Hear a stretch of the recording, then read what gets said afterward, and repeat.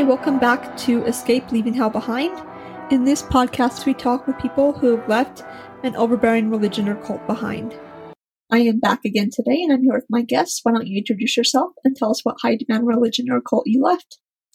Hi, I'm Melissa, and I left the Seventh-day Adventist Church about 30 years ago. So, oddly enough, the Adventists are very, of course, misogynistic, like all fundamentalist religions are, but they will not ordain women, but yet their prophet was a female. So she built on the basic fundamentalist tenets and made it an even more extreme control religion.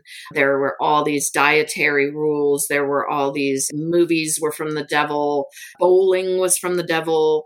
Just you couldn't salt and pepper. You couldn't have anything spicy because that inflamed your senses and that led into lust.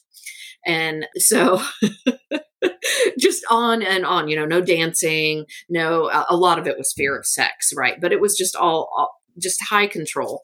As always, I want to give special thanks to our sponsor and friend, Corporate Design Solutions, who has generously made it possible for this podcast to be a reality.